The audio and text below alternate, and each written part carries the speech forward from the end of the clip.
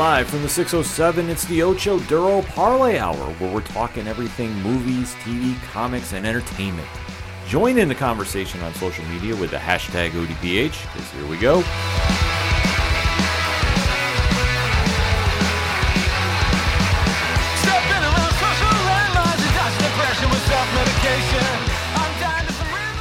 Welcome back for an all-new edition of the ODPH podcast, better known as the Ocho Duro Parlay Hour. What is going on, everybody? Thank you so much for joining us this week. My name is Ken M. Joining me in studio, as always, you know him.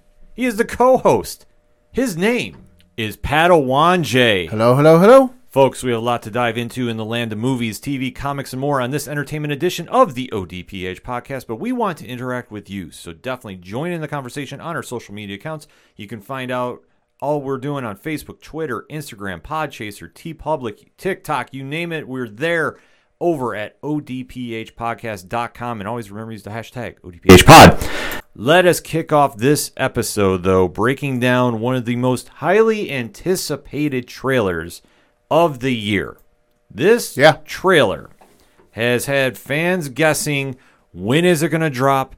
Is the movie coming out? Is it even real? Does it exist? And what are we talking about, Pad? That is the trailer for the upcoming Marvel film, Eternals. Yes, we were finally graced with the Eternals trailer, Marvel's most questionable project to date, in my opinion. I'd put Inhumans ahead of that, but you know. No, because Inhumans fans actually have a better idea of than the Eternals. Okay. The Eternals have been around since 1976, created by the king himself, Jack Kirby. It is kind of like a response to his creations of the New Gods over at DC, but this is a space odyssey of characters that have ties to the Celestials. They have ties to other areas of the Marvel Universe. They have never really sustained a deep run of comics. Right. So that's one thing that I always say is very skeptical of how they can do, because even though Jack Kirby has created them, and I mean, you can go through the lineage of Kirby creations, and we call him the king for a reason, Eternals has always been very puzzling, that they've just never had that super deep run. That obviously when Kirby came back and started doing them, they had some success, and they kind of faded off. They've come back here and there throughout the decades. Most notably, Neil Gaiman took a shot with them, with John Romita Jr., and in my opinion, if Neil Gaiman can't get them over, if we're going to use wrestling terms, I don't know who else is going to do that. I know they've just come back in a new series because obviously with a movie coming out, they would definitely want to get the characters involved in the books. Yeah. We do see that they're having a bigger presence in the comics. Sure.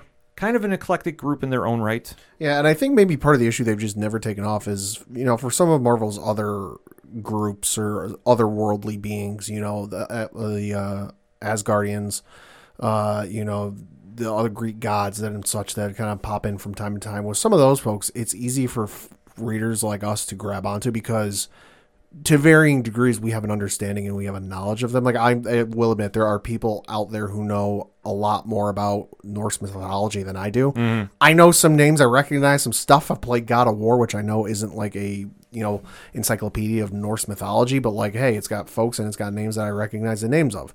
But it's still stuff that like everyone, you know, even before the Marvel films had probably heard of the name Thor at some point. They'd heard of the name Odin at some point, you know, and with the Greek gods, you know, the Roman gods, people have heard of Zeus, people have heard of Hercules, you know, Ares and stuff like that. So it's relatively easy to grasp onto that. But when it's something that like you got nothing behind it and you're trying to put them on the same level as those folks, it's kind of like, wait, why are we doing this? You've already got folks like that. It's a tough challenge. And obviously with this group, it's always just been a hit or miss because we all know Jack Kirby and his work with the New Gods. We understand that. And coming back to Marvel, when he just started to create these new characters, this is kind of like a puzzling thing because the only thing that we really know about this group is they have ties to the Celestials. Mm-hmm. Celestials were kind of experimenting with humanity, and they made powers out of them, so they kind of, you know, deep dive a little bit, and they were just kind of doing experiments on them. Yeah. So kind of push the levels of humanity. So these characters have been around for years, and like I said, they haven't really had a great sustaining run in the comics. Like, sure, they've gone like a couple of years, but if we're talking in comparison to the Inhumans, which is a great benchmark against too, who have always been bit characters in the Marvel Comics universe, and then when they started getting their push during Marvel Knights and really started getting a big push when Marvel was not pushing the X-Men as much, and these were the new X-Men, quote unquote. This is a group that just never caught on like those. Right, and I'm sure if you go to any casual or diehard Marvel Comics fan and you say, name me your top 10 storylines in Marvel Comics that aren't crossovers. Mm-hmm. So take out Civil War, take out Infinity War, or the Infinity Gauntlet, take out Avengers vs. X-Men, any of that, just like specific to characters or even maybe, a small group of characters. Eternals probably ain't going to crack that top 10. No, Eternals are not going to it. In fact, the only stories I know very well from them is when Cersei was an Avenger. Sure. And they're actually tying that in to this movie. Which, okay, for me, being a casual Eternals fan, if you can even call me that, all right, at least I have an idea of what possibly we're going with. But considering that this group has never had that much of a storyline or sustaining comic run that stands out and everybody is going at the comic shops, it would be really cool to see that story on the big screen. This is a big gamble, in my opinion. And this is one that I've always said, if Marvel is going to take a miscue, this is probably it. Because we know that they've had success with taking obscure characters, Guardians of the Galaxy, Ant-Man, and made gold out of them. But with the Eternals, and we're tying in basically space mythology, this is a huge gamble because they're not exactly the funny, quirky team that the Guardians of the Galaxy is. Well, and this might be a case where people come out of it going, why did they make this? I don't quite see where this fits in. And it's one of those things where it's like, you have to wait and see down the road because you don't have all the pieces to the puzzle yet. Right. So we are going to have to be very patient about it to come out. But we finally will release the trailer to the big movie that is coming. And I'm not saying I told you so, but go back a couple episodes. I told you so. Pad did leak that it was coming very, very soon. So we are going to break down the Eternals trailer. So if you haven't seen it yet and you still want to avoid spoilers, we're giving you fair warning now because we are going to deep dive into it in 3, 2, 1. Pad, what did you think? I will admit I'm not necessarily skeptical about the movie. I'm just kind of not sure what to expect because I know absolutely nothing about the Eternals. So I know I said on previous episodes, it's like I give you a judgment on Eternals, but I got to see something before I make a judgment call. I'm intrigued, if for no other reason than to learn who the characters are. And hey, Kit Harington's in it, and Kit Harington's a great actor. This whole cast is stacked from top to bottom. And I'm also intrigued to learn a little bit about them and figure out why they sat around and did nothing for so many events throughout the history of the world. I will admit, at first watch, I got Ang Lee Hulk vibes. Oh, okay. That I felt that this was a very artistic film. Could and be. It's not to say that it's a bad film, but for me, this didn't really wow me. It just seemed like it was very, very visually intense. Yeah. But really, what were we telling here? Because as the trailer opens up, we get this pan shot of a camera that's going over the ocean to an island. Yeah. From there, we see the people that are living on the island coming out to the coast edge, and it appears that something is going on. And it appears that this is very early on or very far in the past in human history because the shot is of an older woman who's got this kind of like, I don't want to call it rags, but it's like, it looks like it's handmade. It doesn't look like it's bought in a store or online, and it's flapping in the breeze. And then you've got this younger boy, maybe 10, 13 years old, somewhere there, running towards this person on the beach. And again, very baggy clothes, look like it's very easily could be picked up and worn by anybody, no matter, what size or height you are. And the woman looks like she's hunting fish or something on the beach because she's got this long pole with a bag, and the little boys are carrying a bag towards her. So it looks like it's very early in human history. Yeah, so obviously that being said, when they see a spaceship appear in the sky, it's kind of a startling event. And as we see who is in there, but Cersei, played by Gemma Chan, and Icarus, who is played by Richard Madden, who we all know from Game of Thrones. Right. So we see them looking over, and you see Cersei say, oh, look how peaceful this looks. And just kind of gives a quick one-liner to it. And then the trailer kind of proceeds to go through. You do see Angelina Jolie appear as Thena. You do see Salma Hayek appear as Ajak. And we start seeing more of the team appear as they're kind of just witnessing the powers of the Eternals. And then we see the civilization is getting impacted by the Eternals on the beach. And we're seeing how they're growing. And we do see a more shot of Thea played by Angelina Jolie, and it appears that she's training for something. We don't Yeah. know what, but she apparently is training and practicing her fighting techniques.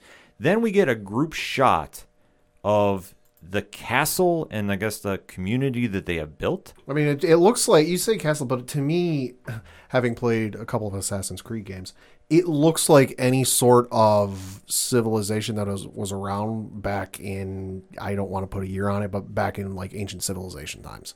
That it reminds me of something I would see in some of the Assassin's Creed games that took place in like Egypt or the Middle East or something like that. Yeah, that could definitely be. I mean, for me, it was just very impressive seeing the wall show up. Yeah. And then they are focusing more on Gemma Chan's Cersei's character as she's going through this civilization, and you're seeing her just progress through time, that we see her appear in modern time, and she's kind of lurking around. And then we do see there is some fighting in the castle civilization. Because like I say, it just reminds me of the medieval times when you had cities living inside castles, a la Game of Thrones. Not saying the same thing. So before anybody starts hitting me online about this, we do see that there is a big battle. We do see that there is some loss. We do see an appearance, though, from who I'm assuming is going to be one of the villains of the film, and they haven't really said, and that's Barry Keoghan, who's playing Druig, who's kind of a different Eternal in his own right, but he does have mind control powers. Right. So we do see him appear as well. We do see a quick shot of Brian Tyree Henry, who's playing Festus, who's kind of a cosmic inventor. That's the easiest way to describe him. Mm-hmm. And we see that they're just kind of dealing with time jumping a little bit. Yeah, I mean, because the one thing that they bring up in the trailer is that like they've never interfered with what's going on, no matter what. Mm-hmm. And they keep showing these battle scenes, so like fighting in the ancient times, fighting, you know, a little further on when like flintlock pistols are a thing and like muskets are a thing. Yeah, that like no matter what's gone on and what's taken place, they've always just kind of like, yeah, we're not getting involved in this. We're just hanging out. We're just here for the fun. Yes.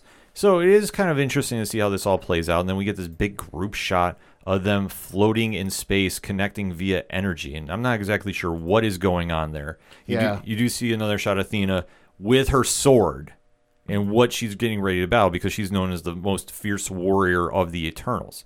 Then it goes back to Icarus and Circe again, and you're kind of seeing how they're getting married and kind of just rekindling their romance throughout time, which is going to play a factor a little later in this trailer, in my opinion. And then we get a shot of Kumail Nanjiani, who's playing Kingo, who does, he projects energy. Sure. So we do see that he is kind of being involved in becoming a Bollywood actor. Yeah. And there's like a Bollywood scene involved. Yeah, it looks like something like that, yeah. Yeah, so there's a big dance sequence. And then you do see there is more action that's going on as they're progressing through the years. So this is not going to be taking place in one time frame.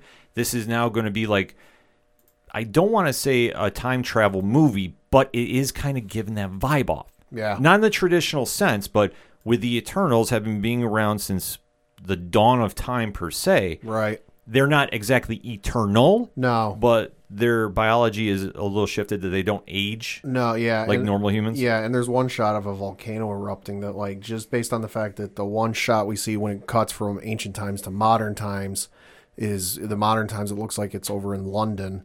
And just kind of like the area of the world we're gathering from these shots, I'm willing to guess that the quick volcano you see erupting is probably going to be Vesuvius. It could be. Because that's about the only... I know there's probably been more eruptions in that part of the world than Vesuvius, but that's the most famous one I can think of that everyone knows about. And it would make sense that you have these, you know, eternal, no pun intended, people who are around since the dawn of time. It would make sense that they're in the neighborhood for that. And it's going to be really something if they were there and didn't stop it. Well, I almost wonder if they have a code in this sense of the Watchers. Maybe. That we know, that they're not supposed to get involved with the cosmic elements. And they did allude to that we have seen this happen and progress through time. We just have never been involved. But something is now bringing them to the forefront. Like I say, it's kind of an interesting story, and I think this is going to be the major driving point of this movie as we go forward. We do get a quick shot of Leah McHugh, who plays Sprite in the movie, that she is on a plane. Yeah, look like she's having a good time. Yeah. I mean, because she does appear to be a child, but she is really not. It's like because she's on a plane and there's a bar next to her with a lot of drinks on it. Right. So she is somebody that has got a lot more going on with her story than they're leading on just now. And then we finally get a shot of everybody's favorite King of the North. The man who knows nothing. Yes. Kit Harington. Kit Harington, who's playing Dane Whitman, a.k.a. the Black Knight. Long stay of the Avengers, and does have a romantic history with Circe in the comics. And we do see a shot of those two together on screen here. Yeah. So that's why I said they're going to be borrowing a little bit from the comics in this sense, because at one point Circe does join the Avengers. A little spoiler if you haven't read the comics, but we gave you fair warning. So that being said, I think that's going to be another driving point of the movie.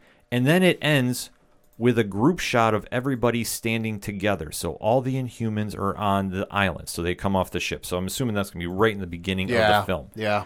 Then they end with a, I don't want to say typical Marvel quip, but yeah, no, it is. Let's be honest, they're having the family dinner, so to speak. And as they're sitting around, they mention, well, with no longer Iron Man and Captain America involved, who's going to lead the Avengers? And you see Icarus pipe up. He said, I could lead the Avengers. And there's a dramatic pause, and everybody starts laughing hysterically to end the trailer. So that being said, not a whole heck of a lot to understand what's going on with the movie per se, but the footage looked very interesting, looked very visually artistic. Yeah, well, and that makes sense because the director is one Chloe Zhao, who most recently directed a movie called Nomadland, which just won the Best Picture Oscar at the Oscars award show this year. Right. So it definitely lives up to that billing, and it definitely looks interesting. But then again, we go to this point of, all right, where are they going to be in the MCU? How is this going to connect? How is this going to make me say, all right, I'm interested in finding out more about this franchise. I'm going to get invested like Guardians of the Galaxy, because I'm going to use them as the benchmark for this. Guardians was such an obscure product that when it connected, it blew up. Well, and people were saying that it was going to bomb, and it was going to be Marvel's first bomb. Yeah, see, I still stand by this that now granted, I'm hoping this doesn't. I hope this is going to be a great film, but I still feel The Eternals has not sold me on this being a box office hit.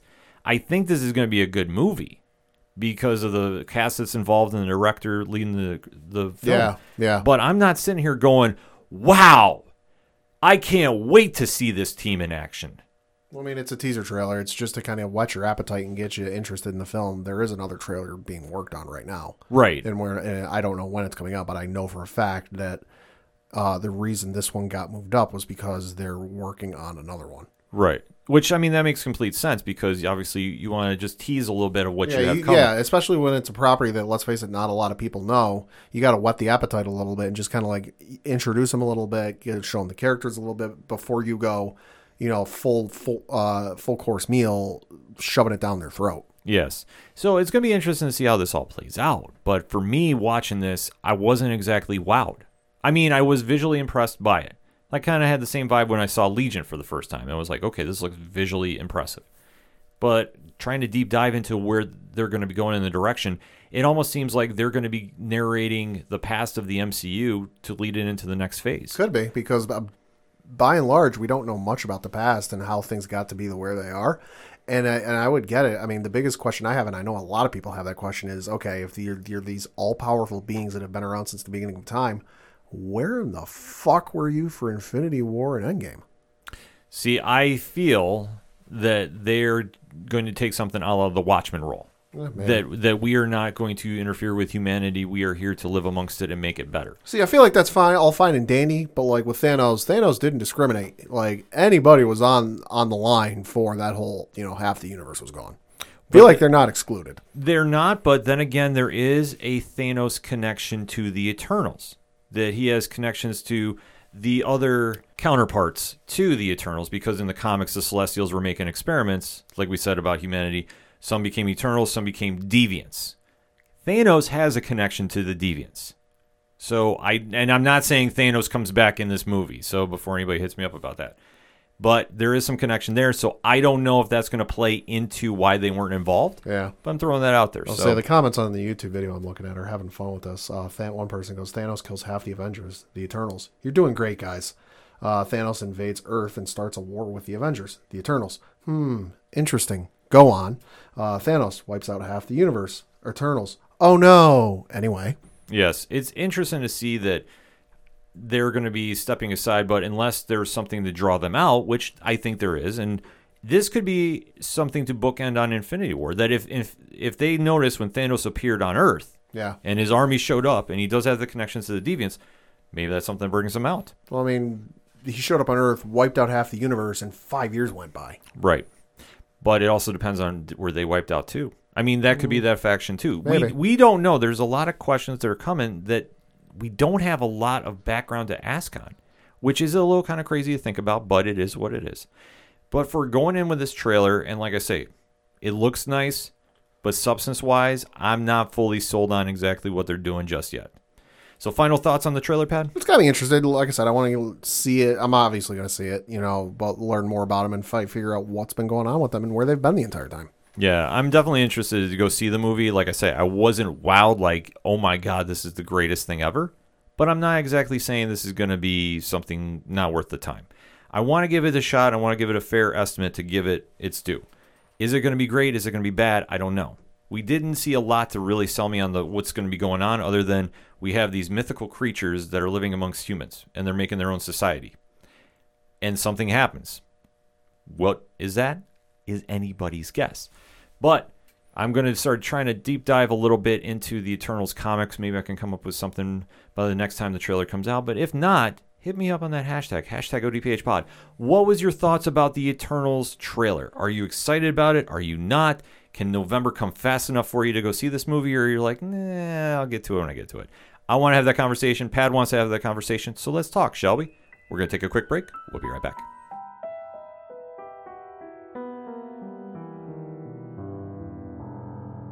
Hi, welcome to The Jury Room, a true crime podcast. My name is Kevin, and I will be your host on this journey. We will be covering some of the most heinous, some of the most unthinkable, and some of the most monstrous crimes to ever be committed against humanity. We will be covering cannibalistic serial killers, decades-old unsolved mysteries, cold cases, missing person cases, and everything in between. The Jury Room podcast is available on most major podcasting platforms. Please make sure you go subscribe and leave a review. Coming back for another segment on this edition of the ODPH podcast, and Superman and Lois does not cease to amaze, impress, and raise the bar on what the CW should be doing with their DC characters. Yeah. I'm sorry. This is facts. How this show has been so good, and in my opinion, how The Flash has completely ran out of gas, is mind-boggling, that we go from a day and night difference. Yeah. Completely, because The Flash, I'm sorry, I'm going to probably catch the season finale and say, okay, let's try again next year, because I'm just not invested in it. I know Impulse is coming. I'm excited to see what they do with that character. But other than that, I'm just not invested in what they're doing. But we'll have to kind of give that a little more time as that comes on, because we are going to be talking about the latest episode of Superman and Lois entitled Man of Steel. So we are going to give you fair warning right now. We do talk spoilers. So we give you that pause. If you want to not be spoiled, pause the podcast right now. Watch the episode and then jump back in at this time frame. Because when Pat and I start deep diving, we're not taking a break, folks, because we start deep diving in 3, 2, 1. Pat, what did you think? I thought it was a very good episode. Real interested to see how things went and develop a little further.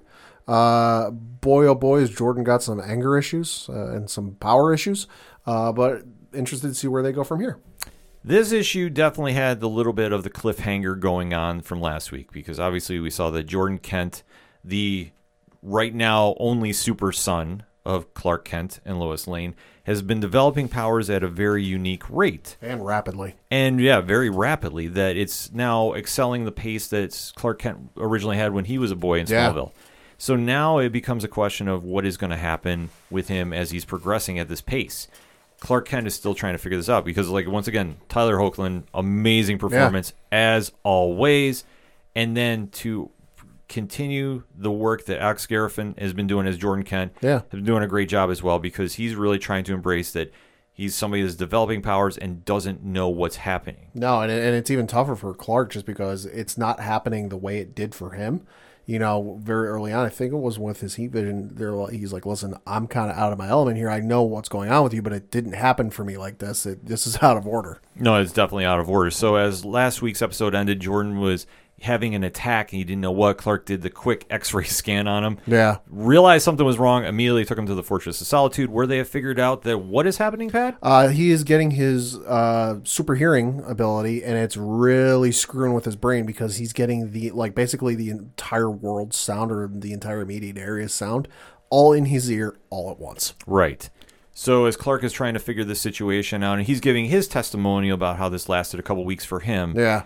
Jordan is kind of with that uncertainty of what's going to happen, and obviously he's now finally being accepted in high school, and he's first having that acceptance, and they say, we have to pull you out now. Yeah, again. Jonathan's got a cover for him. Jonathan Kent has been the quiet MVP of this show. I want to say this. Jordan Ellis, or Elsas, I should say, has been an absolute trooper about being the good brother and supportive, yet balancing his jealousy that Jordan has powers to a T. Yeah. Let's face it, Jonathan Kent literally took a punch on his throwing hand and shattered his hand. He ruined his future, possibly. Possibly. And now he has to go cover for his brother. Again. To make everything good for the family. There's only so many times you can come up with an excuse before somebody calls you out on your crap. Yeah, and he's playing this flawlessly. So kudos to him. Like I say, he's being quietly the MVP. Then the episode does switch a little bit to Lois's story about investigating Morgan Edge, and is now tying in with Lana Lang and what is going on. That this is now spreading throughout Smallville. That Edge obviously has access to kryptonite. What he wants to do with this is anybody's guess, but they do know that something is wrong in the town. So Lois is continuing to investigate.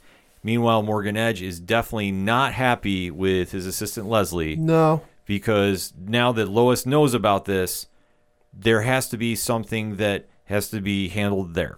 Yeah, especially because it's one thing if just some average Joe or average Jane finds out about it. It's like, oh, let's just sweep this under the rug. Let's take care of this. Like, Lois ain't no average person. You know, she's a very intuitive person. She's very investigative. She's almost a thorn in the side for a lot of people, where she's kind of relentless and won't let up until she has the story and knows everything.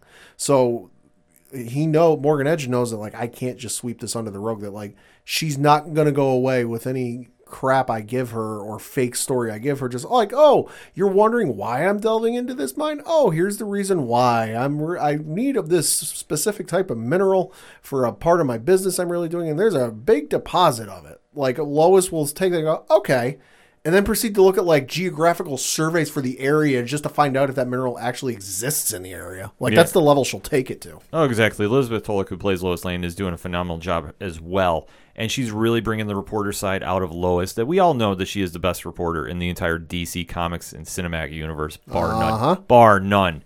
So that storyline is kind of taking up some more speed. And then we go back to, I want to say, a familiar friend, but as we know when we get further in the episode, that's not the case, and that is Captain Luthor, who is definitely pulling some stuff behind the streams. Wale Parks, who is playing him, is really keeping everybody guessing of what the true motive is, because we do know that there is a past history with him and Lois Lane from an alternate Earth, and that he is now on this Earth, and as Lois is trying to connect with him and really dig into what is happening, because she already knows that he gave a false identity when they met up the first time. Right.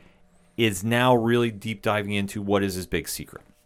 And as we see, he tells Lois, we'll meet, but you can't tell anybody the truth, but I want to go in public, and then if we can't do this, then everything is off.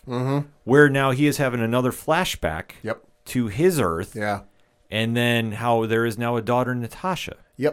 And how they basically are trying to live their life, but then an army that is led by Superman attacks Metropolis. Where they're living. So we get a little bit of backstory on why he hates Superman as much as he does. That obviously this is, I don't think this is Earth X, but it's heavily implied that it's Earth X like. You know, it's kind of like Earth X, where Superman's gone like full injustice. He's pissed off, hates the world, you know. We saw the one scene earlier in the season where there was like the war scene in the trenches and he comes up and just kills people. Well, Captain Luthor and his family are in their apartment in Metropolis, and they're sitting there, and all of a sudden Superman just like descends from the sky into Metropolis, and he just starts heat visioning buildings and just destroying buildings. And then a whole bunch of other superpowered people come down. Now, they never showed faces, so I'm not going to sit here and go, oh, it was evil Kara, it was evil Supergirl. Like, no, they never showed faces, so it's just who knows who, probably other Kryptonians, who's to say, that just descend from this guy, and also just for no real rhyme or reason, we don't really know, they don't really say, just start destroying Metropolis. Yeah, so that's kind of an interesting story that I know is going to get addressed even further as we go in the show. Mm-hmm. But it is kind of interesting to see how they're playing that off. And anytime you get an evil Superman, Yeah. that's behind the motivations, it always makes for a great story. Oh, yeah. Because obviously Superman's the ultimate Boy Scout. To see him played in a different light, and especially if they're going to copy Injustice, which I know they're not. But I mean, they're borrowing, it feels like, a little bit from, there was an episode of the animated series where Star Labs was messing with some Brainiac tech, and they noticed it was like, it ended up being a portal, and they realized, they thought the machine didn't work, and they're like, oh no, it worked. The sky, not skylights, but like the windows up in the ceiling are all shattered, and lo and behold, Lois finds out she's in a parallel Earth where she died, and Superman went full batshit crazy. yeah, which obviously would set him off, and thus you get an Injustice universe. Yeah, I mean, the thing with it was Injustice-like, but it was more like what we see from these flashback scenes, where it's not like Injustice, like, oh, he's just a tyrannical ruler. Like, it's kind of military-like in the way he goes with things in this episode. It borrows from a couple other shows out right now, but I don't want to spoil them if anybody hasn't seen them yet. But you should probably check out Amazon Prime if you know what I'm talking about.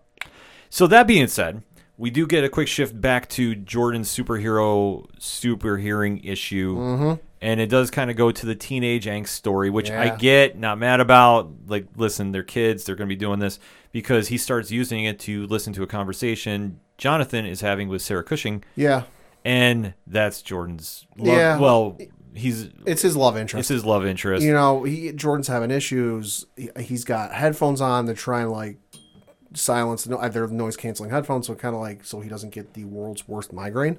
But he's trying to hone in on his powers and try to really, because the one thing Clark told him earlier, he's like, focus on a sound, focus on a specific sound. He pulls out his phone and he looks at a photo of this girl in the contacts on his phone, and he kind of dials in and he listens and he picks out her voice. And he hears Jonathan talking to her because Jonathan just went through this whole thing where he's trying to be the typical jock. He's sitting there going, oh, hey, ladies, well, chatting to him, and she comes up and goes, listen, they're out of your league. And he goes, oh, how do you know what my league is? And they have a little back and forth, and he basically tells her, like, hey, listen, issues, and I understand that you ever need somebody to talk to, I'm always here to listen. And Jonathan hears this and takes this as most teenagers do, and that's not well. No, he definitely punches something, and we notice that he's developing super strength. Yeah, because he decides to haul off and punch a wall, which, understandable, get it. But he puts a hole in the wall, and it's not just like his fist kind of just makes a dent in the wall. No, his fist up to his wrist goes into the wall. Yeah, so this is now proving that his powers are accelerating at a pace that I don't even think he's ready for. Yeah, because it's not like it's like, oh, darn, I punched the hole in the wall. He kind of does it, pulls his hand back, and does the whole, wait, what did I just do? Right. Then the story shifts back over to Lois with Captain Luthor, and Lois is trying to pry anything out of him, and the poker face he's given is absolutely incredible. Well, he's a little versed in dealing with her, just not that version, but he's versed in dealing with a person of Lois's type. Yes, so this does come into play, because while this is going on, Clark is investigating Luthor's whereabouts, and when he goes to the door, a voice comes over the AI system, and the voice goes, Captain Luthor? Yeah. And the reaction Clark has. It's understandable. Yes, because you don't say the name Luthor around Clark. Nope. Ever. Nope. Well, you could, just he's going to go, wait, what? Yeah. So obviously while this is going on, Lois knows that something is happening with Morgan Edge and dealing with kryptonite. Yep. And Captain Luthor is saying that he needs to talk to Superman about this. But Lois is not saying, I'm not telling you anything until you tell me who you are. Yeah, I think she even says, like, listen, I just don't open the phone book and let anybody talk to him. Yes, which even when Captain Luthor gets back to his base there, and the AI says Clark was here, he's not concerned with that. No. So it does bring up another question, because that's been his focus the entire time. But now he's like, I want to know about the satellites that are talking about those mines, like why we know this is moving. And while this is going on too, the stranger that Clark and Lois are trying to figure out, they're basically going all in on saying that that's Lex. It's somehow connected to Lex Luthor. We know it is. Yeah, Clark even says to Lois, like, they're in the truck together, and they're like, I think we have a Luthor problem. Right. So that is when Clark and Lois are following the truck, like we say. And then Clark realizes that Luthor's waiting for that truck to come right down the road. Fully loaded and ready to fight. Yes, and as he sees there's an armored detail ready to have a shootout with him, he gets them out of the way, drops them off in some random mountain. Yeah. We don't know. They're like, what the hell? Superman things. So there is finally the meetup when Captain Luthor takes the ex-Kryptonite off the convoy. And then you have Lois, Clark, and Luthor all meeting. And Luthor is just asking Lois, do you trust him? Mm-hmm. And he is having flashbacks of the Injustice moment when Lois, on his Earth, is giving the final goodbye and saying how Superman is evil. Well, yeah, because they're evil, and they discovered his one weakness, and that being kryptonite. Yes. So this is the moment when Luthor, you understand his motivations, because he sees on live TV Superman kill Lois. Yeah, with his daughter in the room watching their mother get killed. Yeah, it's an absolutely powerful scene. And then you just see him, as in present time, our timeline, just go, I thought you would say that. So let's make the deal. I have to have the meeting set up with him, and then we'll go from there. Mm-hmm. Which, yet again, I pose one question, and I said this to Pat off air, but I'm going to put this to you, the ODPH Society. What is it about Superman wearing glasses and nobody can figure out that Clark Kent is Superman? I don't know, but it's worked for 80-some-odd years. Jeez, but you figured that he would know who he is if that's the guy that was killing everybody on his planet. I mean, that's assuming there was a Clark Kent on their planet. We don't know that. Yeah, I mean... There might not have been. Clark might have got... that version's Superman might have just gotten Earth and gone, yeah, I'm going to take this place over. There might not have been any good guy, goody two-shoes. Might have been like a Superman Red Sun type situation.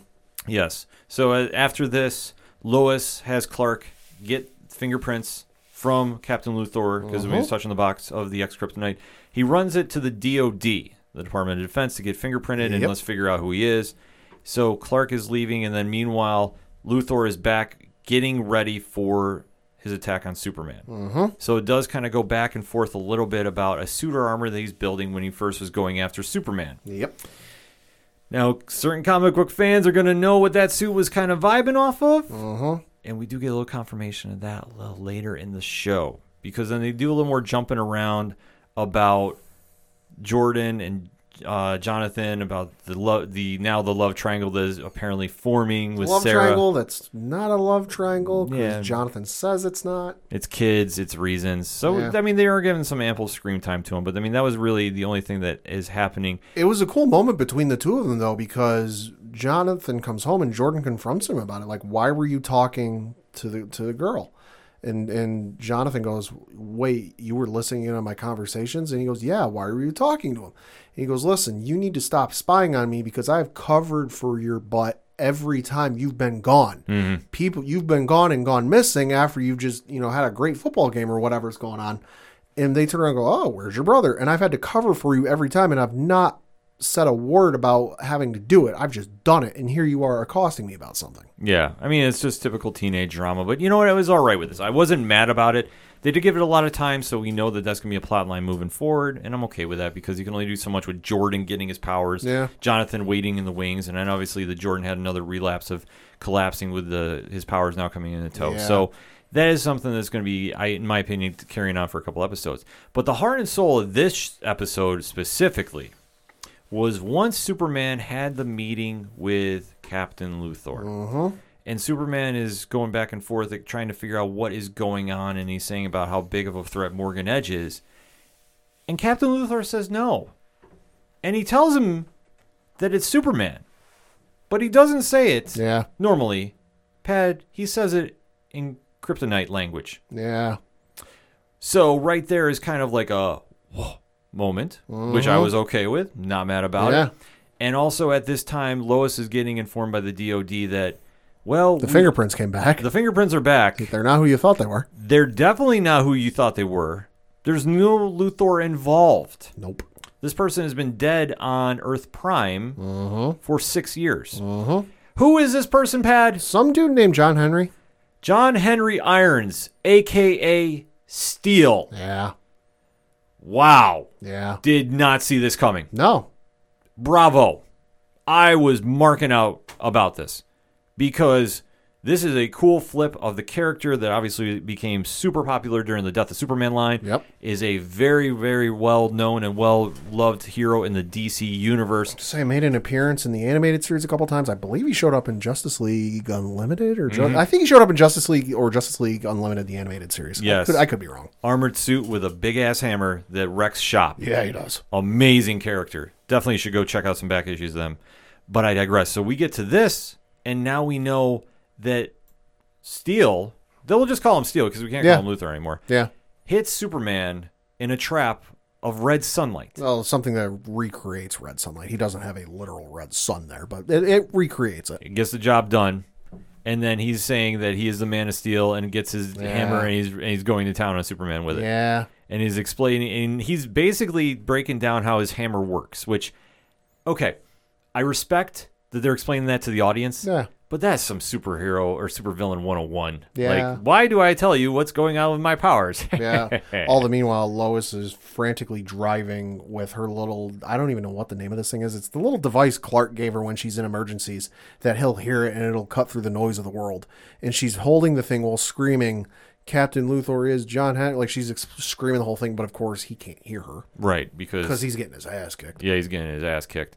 And during this time, too, Morgan Edge's assistant, Leslie, is hearing everything going on and basically gives the green light. You can move the X-Kryptonite. Yeah, Superman's busy for a while. Superman's tied up. So once Lois is now getting involved and she's trying to get a hold of Superman, Jordan's super hearing kicks in. Yeah, because if I'm not mistaken, he and Jonathan are having a conversation and the hearing kicks in and he starts freaking out. And Jonathan goes, oh my God, what's going on? You know, what do you need? Do you need help? Like, he's talking to him, but the sound keeps... You can tell that the powers are dialing in because the sound keeps from Jonathan is fading in and out. And he slowly, like, you hear amidst the noise, Clark's voice of him talking and getting his ass kicked. Mm-hmm. But Jordan starts to hone in on it, and once he kind of can, like, gather himself enough to, like, wince through the pain and go, Dad needs our help. Yes. And so they steal the truck. Nope. No driver's license. Nope. No learner's permit. Nope. I believe they even said, it was either in that scene or a little later, that they've only driven Mom's car once. Yep. So they're just completely being reckless, but they do make the save because they do hit Irons with the truck. Yeah, because Jordan finally dials in his super hearing.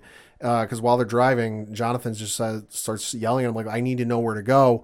Do what you did when you heard me talking. Like, dial it, focus in on that. And Grace under pressure, he does. Yes. John takes the hammer, too, and smashes the machine that has the red sunlight. Yep. So Superman gets re-upped and basically takes care of Irons very quickly. Yeah, he almost loses control there. They have to yell at him to stop, and he does. Yes, because that's one thing with Superman. Because he thinks he's a Luthor. Yeah, he thinks he's Luthor, and that is something that is going to get a reaction out of him every time. Thus, when he's getting killed and he's getting his ass kicked, he's not exactly going to be starting to play nice. So he does get reeled back in before he does something very, very bad. And then he takes Irons to the DOD. Yeah, we're gonna talk to you later. Yeah, General Lane is like going to head up the investigation. Son tells me he ain't gonna be there long. He's not going to be there long, and I already see how this is going to play out, that he's going to be their Weapon X, so to speak. Yeah, well, and that's the other thing, too, we got to remember, is that he already talked to General Lane. Mm-hmm. He already planted that little parasite seed, bug, whatever you want to call it, in General Lane's head that Superman's nice and all friendly now, but that might not always be the case. You need to prepare yourself and get ready for that possibility, a la Batman. Yep. You know, with the Justice League and his contingency plans. And let's not forget that there was the end of the one episode where General Lane made the phone call and said, we need to open a project or whatever it was, and title it, and it was the number on the back of the dog tag that Steel gave him. Yes. So General Lane's, all hunky-dory and on his good side now, might not always be the case. No, he's definitely not. So during this time, there's going to be some more story to be played out there. There is a little subplot going on that Lana's project at work about selecting basically the employees of the month is now going to be unwittingly picking them for the first experiments of Morgan Edge's X-Kryptonite ideas. Yeah, and you can definitely tell that Lana's not happy about everything going on. That while her husband might be selling what Morgan Edge is buying, She's not, and she's definitely, cutting through the fog and the crap a little bit, and she's seeing through it. But there's only so much she can do because she's under constant surveillance from Morgan Edge's own guys at work. Like, she's sitting there talking to somebody, and she goes, she looks over and she sees two guys, and they're not suits, but it's something akin to suits. They're standing there looking at her, and she goes, "We'll see what we can do." Yeah. So it's going to be something very interesting to see how that plays out. We do see the final shot of the Kents, and they're talking with the boys, and basically everybody's agreeing to talk to everybody. They're like, hey, no more secrets. Yeah, the Lois. Secrets almost got you killed. Yep. So now it's basically Lois is saying, okay, we're going to talk to them about everything. So everybody is now going to be allegedly on the same page. We'll wait to see how that happens. But the ending shot, though, is one final farewell for John Henry Irons, talking to his daughter and basically explaining how he has one shot to kill Superman. Yep. He's going to take it. It's the final goodbye. And then we see him sitting in the cell with the hair tie of Natasha, and then the show ends. Man, what a great reveal. Yeah. Did not see this coming. No, this was probably one of the better plot twists I've seen in recent memory. Oh, facts. Like, the fact that they decided to bring in John Henry Irons and flip him like that was brilliant. Well, and I always figured that John Henry Irons would show up at some point. Just, might be a character that makes an appearance for an episode, goes away, might come back every now and again. I didn't figure that they'd turn him and flip him. The thing about it is they're taking chances with characters we already know that are established. Because we know from the comics, Jonathan Kent is supposed to be a Superboy. Right. He's not. No. It's Jordan Kent, who's a completely brand new character. So you're seeing these elements happen, and we thought, okay, we're going to flip the Luthor script and have it be the Stranger, and we turn out it's not. So we don't know anything about Luthor's. Obviously, it's John Cryer is still Lex Luthor that we know is running this universe. Right, and having another Luthor from another universe, not out of the realm of possibility. Multiverse is a thing. Absolutely. But I think the thing we should have been questioning is he actually Luthor? Because in every other instance, we've seen somebody from another universe come into this universe. They've looked the exact same, minus the whole Harrison Wells situation. Yeah. They've always come in and looked exactly like they do from what we knew on this earth. So we should have been sitting there from day one going, I don't think he's Luthor. He doesn't look anything like John Cryer. But that's the beauty of doing the multiverse, because you can have characters that are different ethnicity, different sexes, different everything. And they can come in and it all depends on how the character is written. And for what they were doing, this was a great take on being Luthor, because we had not really seen him be anything more than the scientist that is trying to do everything to save the planet because he feels that he is the best weapon for humanity to survive. Right. So to see this take as being Luthor, I thought it was great. I thought it was brilliant. But then to flip it to John Henry Irons, which I didn't even see coming. No, I didn't either. Fantastic. This has been such a great show from the get-go, and to see where we're going with it is now going to be anybody's guess, because you know that John Henry Irons is not gone yet. Oh, hell no. We do know that we are going to have more of Morgan Edge and company as the season is progressing forward. And we do know we do have a season 2, so they're going to take more liberties with characters we know from the Superman mythos. And presumably we have a John Cryer Luthor waiting in the wings once Supergirl's all said and done with. In theory, yeah, because you know that they're going to have a Luthor one way or another on this show. Oh, yeah. They gave us a great bait and switch here.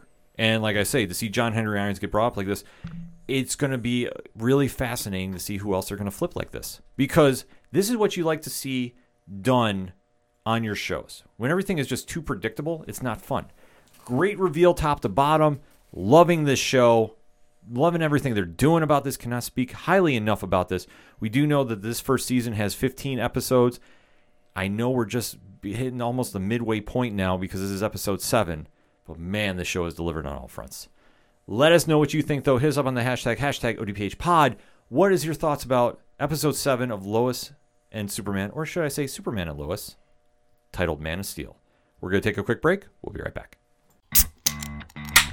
You know what that sound means? It's another episode of Game for a Movie, where we ask, are you game for a movie? Tell me, Andre. There's no special features on that goddamn DVD, alright? Oh, wow. For Hansel and Gretel? Hansel and You Gretel. have the DVD You watch it? of Yeah, Hansel and Gretel. Yeah. She basically has sex with it, somehow. Foreplay. Yes. She's chair foreplay. They knocked it out of the park, which is why it's my number 3. So. Oh! Yes. I mean, I wouldn't be in it because this movie doesn't have women. but you know, it's You- fine. It has one, right? It has one. You would have 3 lines of dialogue. But how much? 3. Oh, okay. So I'm actually gonna get I earn my 4 sentences of dialogue rather than like, here, have a paycheck. You just stood there on the screen. You're a sexy lamp. Shape or form. Anyway, we're not. Dark Phoenix 2. No. No. Because they really hate each other, so we get to enjoy some wonderful comedic scenes of them hating each other so much that they get into physical altercations that include her biting ex-detective Phillips's dick. Okay. But we don't in a hot tub. I know all of those words are English, but the way you constructed them, I'm lost. I'm not finding the ranges of them very well. For those who haven't rated us or liked or given us a review, don't say that we haven't given you anything of value after listening to this podcast. You now know the difference between an R-rated dick and an NC-17 X-rated dick. You're welcome. Thank you guys for listening to Game for a Movie, where we ask, are you game for a movie? We'll see you next time. Bye. Bye. Coming back for another segment on this edition of the ODPH podcast, and damn, Fear the Walking Dead. I am screaming this at the top of my lungs. You need to get on board if you have not done this already, because holy shit, this show has been delivering everything you want from a horror comic to the small screen perfectly. This is the show, like I keep saying, and I know I sound like a broken record, and I don't care. This is the show that The Walking Dead wishes it could be. I am fully saying that with 100% facts. Okay. That they're taking chances, they're making big moves happen. The writing on this has been phenomenal, and definitely shout out to the Fear the Walking Dead writers that do listen to the show, because that is fact. But I'm not saying this because they listen. I am saying this because it's 100% fact. This show has been clicking on all cylinders since it has come back, doing big moments each episode. This one was no exception. I'm going to break down the latest episode entitled Mother, episode 14 of the season 6. So if you have not watched this episode yet, first and foremost, shame on you. Second of all, watch it. Jump back in the conversation, because I want to start deep diving it into 3, 2, 1. So what did I think? Well, Pat, your favorite psycho cult leader. John Glover. Yes. Teddy, we had his origin story, so to speak.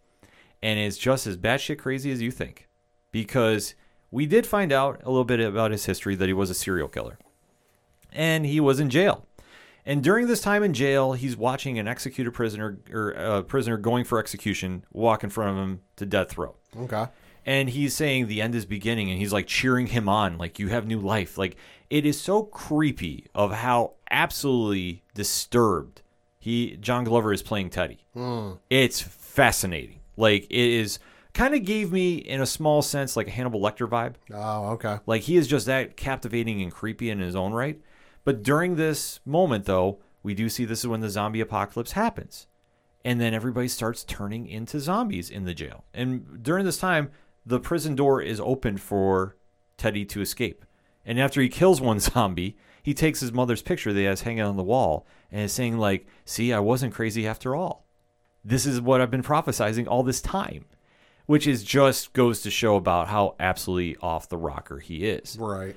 But during this, now they flash forward to our present time, where we do see that he's ready to make his big move with his cult that he's leading. And he still does have Alicia, played by Alicia Demcarey, in the ranks, and is going out of his way to try converting her to his cause. And it's not happening. Like, she's fighting it back, because the only reason that she is still there is she is trying to find out what he's up to, what is the end game. That is it. She's not doing the double agent, or she's being a double agent, but she's not fully drinking the Kool-Aid, so to speak. However, we get an appearance from somebody that I'm just sitting there going, why, oh why are we here? And that is Dakota, played by Zoe Colletti. Virginia's daughter, who is killed John Dory, who is basically a serial killer in training. Sorry, it is what it is. Yeah. And Dakota is sitting there trying to make amends for what she's done. And like all good plans, they go up in smoke.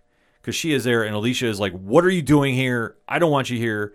And then Teddy's like, well, who is this? Who is your friend? And he starts grilling Dakota and finds out, oh, yeah, I killed some people. Well, was there a reason for it?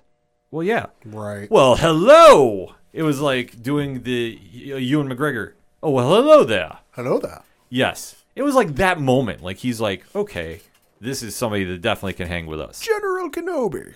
It's one of those creepy moments. So Teddy is going, well, you know what? I think we need to go on a field trip. So let's go, the three of us.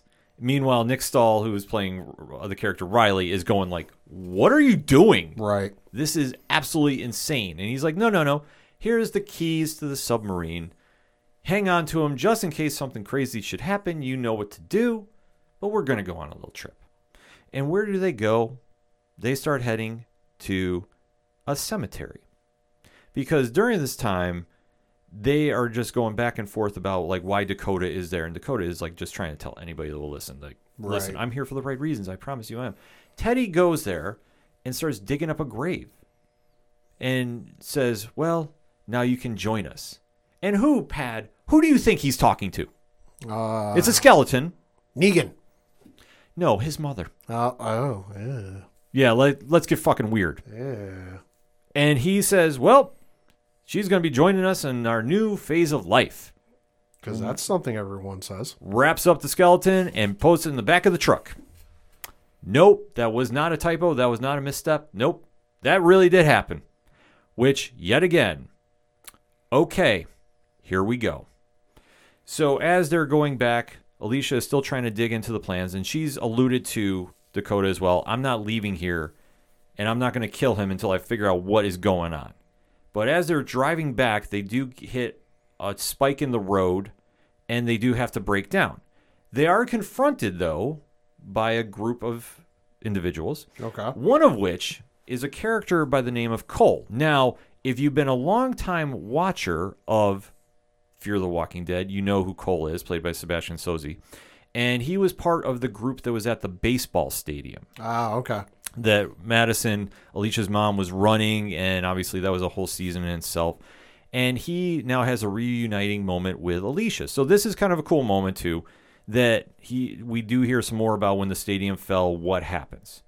And Cole is saying that basically Madison saved everybody by sacrificing herself, but once we escaped, we were ambushed and killed. That a lot of the survivors that left didn't make it out. Right. But he's there with a couple other friendly faces. We do know Vivian and Doug, and they were part of the group that was at the stadium. But now we do see that it has been flipped a little bit. That now they are basically pulling a Negan in their own right. That they're robbing and killing anybody who comes across them. Of course. Because, well, it's a zombie apocalypse. They got to do what they got to do. And reasons. Yeah, they got to do what they got to do to survive. So you understand what they're doing. Obviously, it's not right. And then basically they're saying, well, we're going to kill Teddy, Dakota, and Alicia. Right. And Alicia is fighting to save Teddy. Now, not because she cares about him, but basically, you can't kill him off until I figure out what's going on here. And like they're going the back and forth, and they're saying, if you do this, you ruin everything my mom set up to do to save you. And you're basically ruining why she died. But one thing that this group failed to realize, Pat, when you kill somebody in The Walking Dead, what happens? They usually turn back into a zombie. Uh-huh. And they decide to stick around a little too long. Because during this back and forth, which, by the way, Teddy, your guy, was being the complete devil on the shoulder. Well, you know you're going to have to kill him, right? Yeah. Alicia, you know you're going to have to shoot him. Because he's going to kill us. Now, do you think your mom would be happy with this action? No. Like, he starts going into it, and then Cole sees this skeleton and says, oh, this thing really means a lot to you. I heard you talking to it. And I believe he said something along the lines of, like, I already killed her. I was just trying to bring her back for fun. Sure. It's something paraphrased like that. He said some weird-ass line, and I'm just going, oh, my God, because Cole starts shooting the skeleton. Of course he does. And thus, that is what makes the group stop, and that's what brings back the zombies that they just killed when they just robbed them. Oh, jeez. So, not exactly the smartest move by him. No. I digress, because he has them ready to get set up, killed a la Negan, Glenn style. Everybody's down, getting ready to go. That went over well. Yes. So thus, when the zombies come back, it's the distraction Alicia needs to take out the gun, and then you see that our former friends Vivian and Douglas are getting eaten alive Right. by zombies. And then and basically it comes to a standstill with Alicia and Cole. And Alicia has a gun drawn on him. She has her gun through a zombie. Oh. Like she's holding like the dead one up as a shield. Really cool job done by the special effects team. But once again, it's Walking Dead, so you know they got great special effects and costumes and makeup and artists and the whole nine. So they're having the standoff, and basically this is when Teddy's egging it on and going, you know what? We're gonna have to get this done. You're gonna have to do this. And she's like, shut up. And she's trying to talk Cole into doing it, and Cole's like saying, I'm gonna have to kill you. I'm gonna have to do this. And then finally Alicia shoots him in self-defense.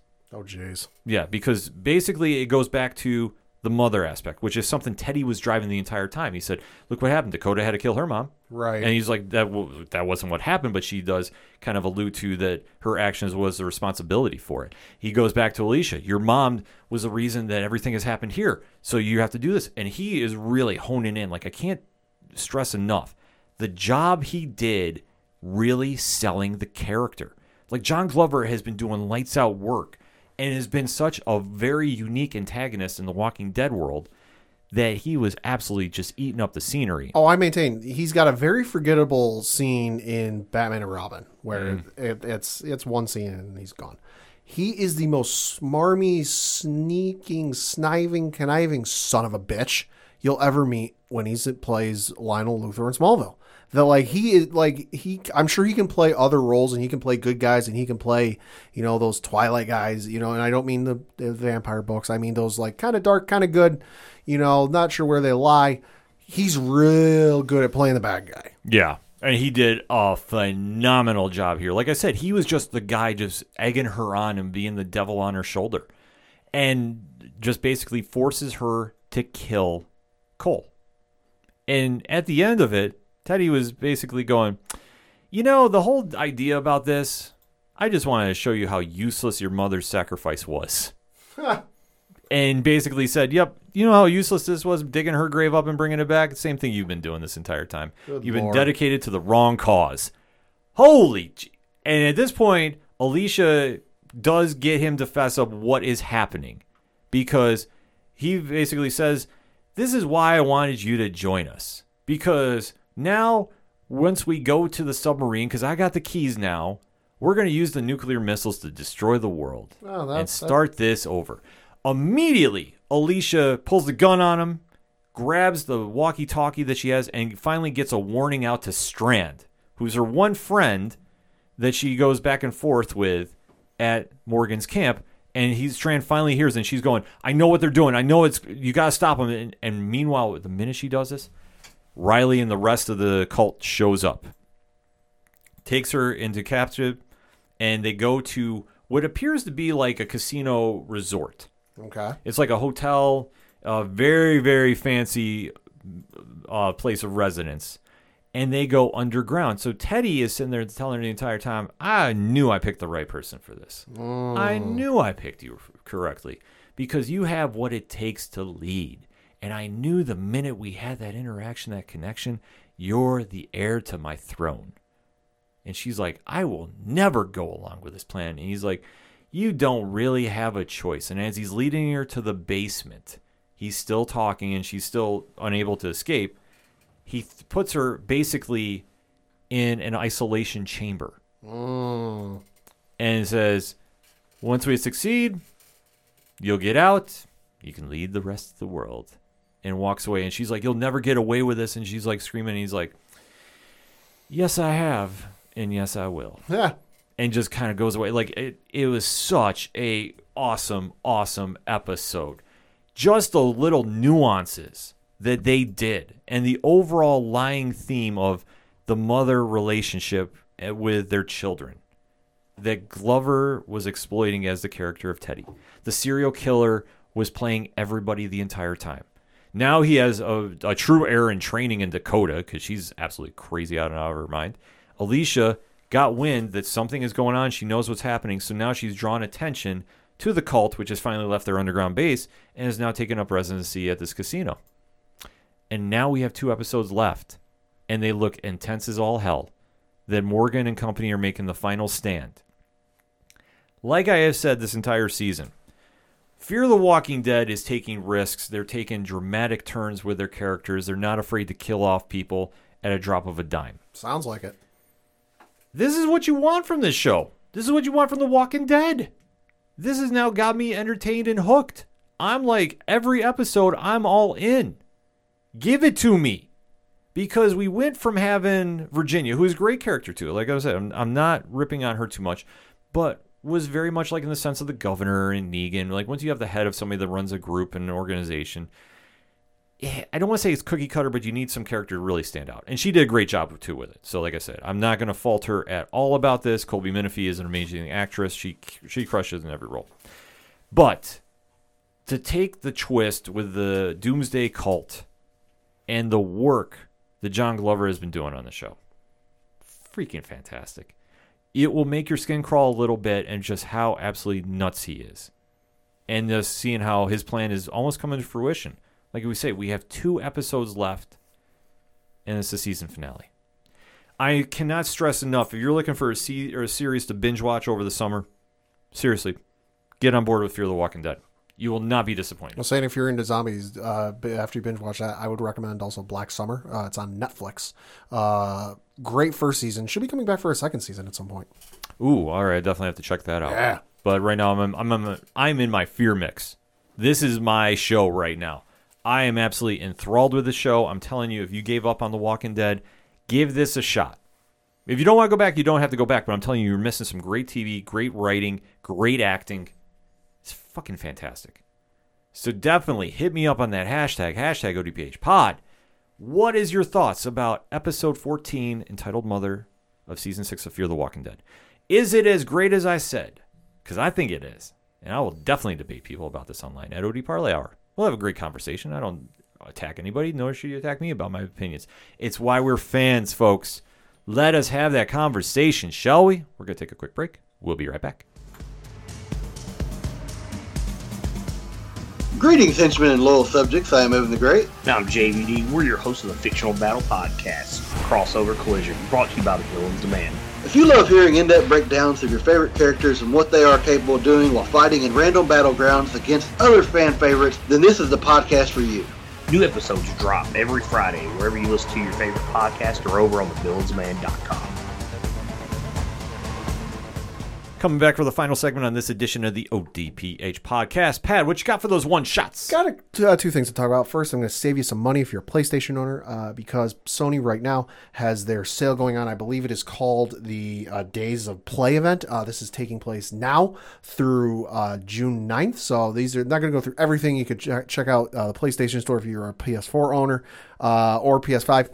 And check out the full, because there's a whole bunch of stuff on sale, but this is the stuff that these are full games or deluxe or better versions of the games that are a absolute steal, and I think you should check out. So the first one of which being Need for Speed Heat Deluxe Edition. This one normally on the PlayStation Store will fetch you $69.99. This one is on sale for 80% off. You'll get it for $13.99. So with this one, it's the Deluxe Edition. You get a whole bunch of cars added, available to you at earlier than normal. Character outfits plus some other things going with it, so definitely give that one a check out. Also, you have Final Fantasy 15 Royal Edition, which is normally $34.99, but is on sale for 50% off, so you get this one for $17.49. So this one you get a new, reading from the PlayStation Store website, a new dungeon leading straight into the game's climactic end, first-person view mode, allowing players to see through the main character's eyes, new gear, new bosses, and more, plus additional trophies. And then you get all current seasonal pass content, including the episodes about the various characters that are involved in the game, multiplayer expansion, comrades, plus you get a bonus item. So definitely check that out. You've got Batman Return to Arkham, which is the HD remastered version of Batman Arkham Asylum and then Batman Arkham City. This one you normally get for $19.99, but it is 70% off. Wow. So you get it for $5.99. You get both games, better graphics, plus every DLC content that came out for both games for $6. That's ridiculous. That's a really good deal. That's so freaking ridiculous. You've got Assassin's Creed Origins Gold Edition, which I've mentioned before. It is normally $99.99. It is on sale for 80% off, so it's $20. Jesus. Assassin's Creed Origins is a phenomenal game. I had played Assassin's Creed up to Black Flag. I did not finish Black Flag because I hit a point where there was a ridiculous sneaking mission and I couldn't get through it, and I just kind of gave it up and I didn't play any. Plus, the games that came out after were bug-filled and almost unplayable, so I just kind of fell off the wagon. But I heard Origins was really good. I picked up. I can say Origins is a really friggin' good game. If you're an Assassin's Creed fan and you haven't played in a while, definitely give Origins a pickup. But with the Gold Edition, what do you get for it? Because it's a steal for $20.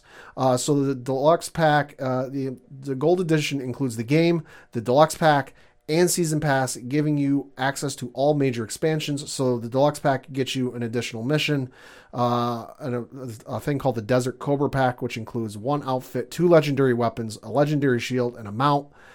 Then you get the Season Pass, which comes with everything. Like, this is a steal. It's normally $100. That's fucking ridiculous. But you can get it for $20 by itself. Also, Kingdom Hearts HD 1.5, 2.5 remix. I cannot stop shilling these games enough. I love the hell out of them. Normally, this bundle will run you $49.99. It is on sale for 75% off, so it's only $12.49. You get in this one disc for not even $15. Good luck. You can buy lunch for that money. You get Kingdom Hearts Final Mix. You get, which is a full game. You get Kingdom Hearts Rechain of Memories, which is a full game. Count them, 2 so far. You get Kingdom Hearts 358 over 2 days, which is an HD remastered cinematics, so you get a movie. You get Kingdom Hearts 2 Final Mix, another full game. You get Kingdom Hearts Birth by Sleep Final Mix, 4th full game.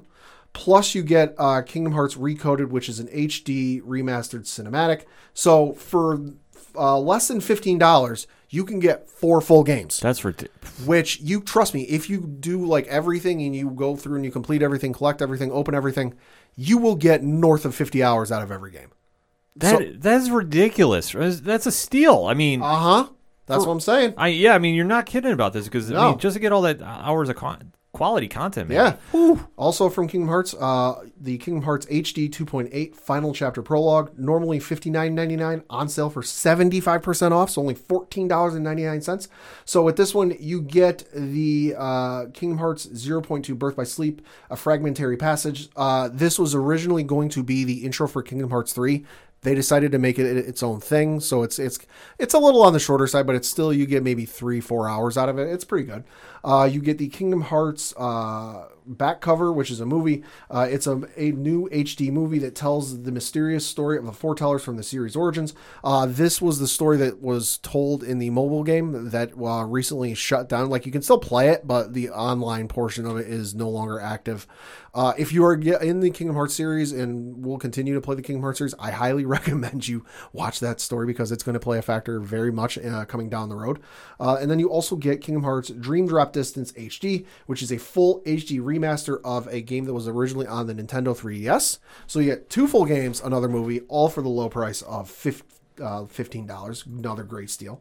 Also, Assassin's Creed Odyssey Gold Edition, normally $99.99. On sale for 75% off, so it's only $24.99. Seriously, it's the Gold Edition for this is much like the Origins Gold Edition. It's a steal at that price. Also, you've got Crash Team Racing Nitro Fueled plus Spyro Game Bundle. This will normally run you $74.99. 60% off. It's only $29.99. So in this game, you get the Crash Team, you get the, I'm trying to find it where it is. There it is. So it goes, this includes Crash Team Racing Nitro Fueled. It is the authentic Crash Team Racing experience plus a whole lot more, fully remastered and revved up. Experience the original game modes, characters, tracks, power-ups, and controls.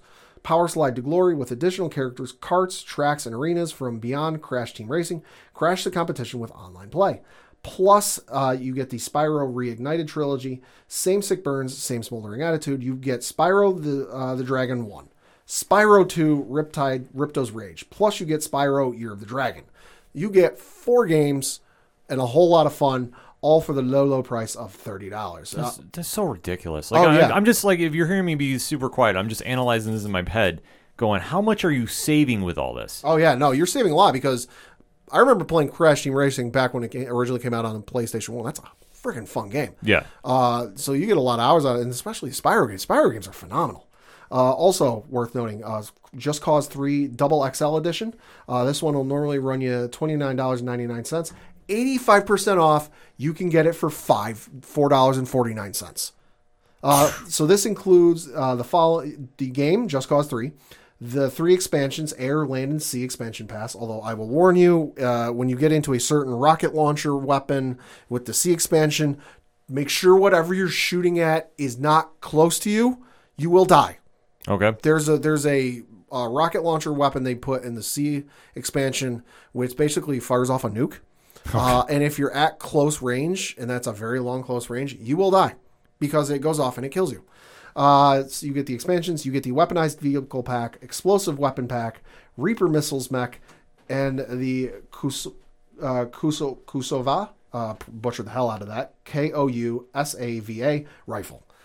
This is a great game. It's a lot of fun. You'll get a lot of fun out of it. And at $4.49, that's an absolute steal. Also, you've got the Dead Rising triple pack, which includes Dead Rising 1, Dead Rising 2, and Dead Rising 2 Off the Record. You normally runs you $59.49.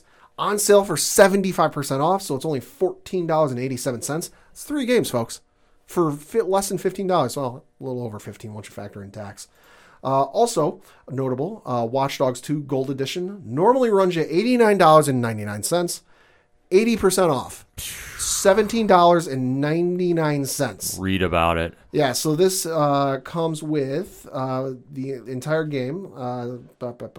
Plays Marcus Holloway, a brilliant young hacker living in the birthplace of the tech revolution, the San Francisco Bay Area. The Gold Edition gives you access to the game. The Deluxe Edition, which is the Urban Artist Pack and Punk Rock Pack, plus the Season Pass. And with the Season Pass, you get access to all of the mission packs and exclusive benefits. So, good Lord, great steal. And then also, last but certainly not least, the Assassin's Creed Legendary Collection. Okay. This one will give you access to Assassin's Creed 4 Black Flag, Assassin's Creed Rogue Remastered, Assassin's Creed Unity, Assassin's Creed Syndicate, Assassin's Creed Origins, and Assassin's Creed Odyssey. So that's 1, 2, 3, 4, 5, 6 games. Normally runs you $199.99. It's a lot. Yeah. That's almost near a Nintendo Switch. Yep. 70% off. Wow. $59.99. So for the price of 1 game, you get 4. You get all that. If I counted right, that was 4. Yeah, let's just double check. You get Black Flag, which is 1, Rogue 2, Unity 3, Syndicate 4. No, it's 6. So you get 6. You get 6 games for what is essentially after tax the price of 1. Right, it's the price of 1. Like, I'm just sitting there trying to process. Like, man, it is a stupid good deal. Like I said, there's that. Those are some of the notable ones and probably the best ones you'll save your money on. There's a whole bunch more. There's other games that are on there for sale, plus DLC, plus add-ons. You know, I know the Destiny 2 stuff is on there as well. So, like I said, if you're a PlayStation fan, definitely give it a check out and check out some of the deals. They were doing a sale last week or the week before, I forget what, but they had the Yakuza digital bundle games, which are from Sega. They've been going since like 96 or something. That I always thought about playing it, but I just never was able to find a copy or like a bundle copy and play them. But I was perusing the PlayStation store the other night last week and saw that the Yakuza games digitally were on sale. I picked them up for like $30 or something like that. So I got 3 games for half the price of 1. So definitely give it a check out. It's always worth it. It's always worth checking out some of those deals. You never know what you find. Absolutely loaded about that, man. That's great calls there, Pat. Yeah. And then the other thing I got to talk about, probably the biggest news of the week, the one that, I'll be honest, I'm surprised it happened this fast. The deal officially went through. Amazon has bought MGM Studios for the low price, although it's low if you compare it to other deals that have gone down in recent history, of $8.45 billion. So this one came down today. MGM, which was founded in 1924, is now being added to Amazon Studios. They said they are going to, Amazon said they're going to preserve MGM's heritage and catalog of films.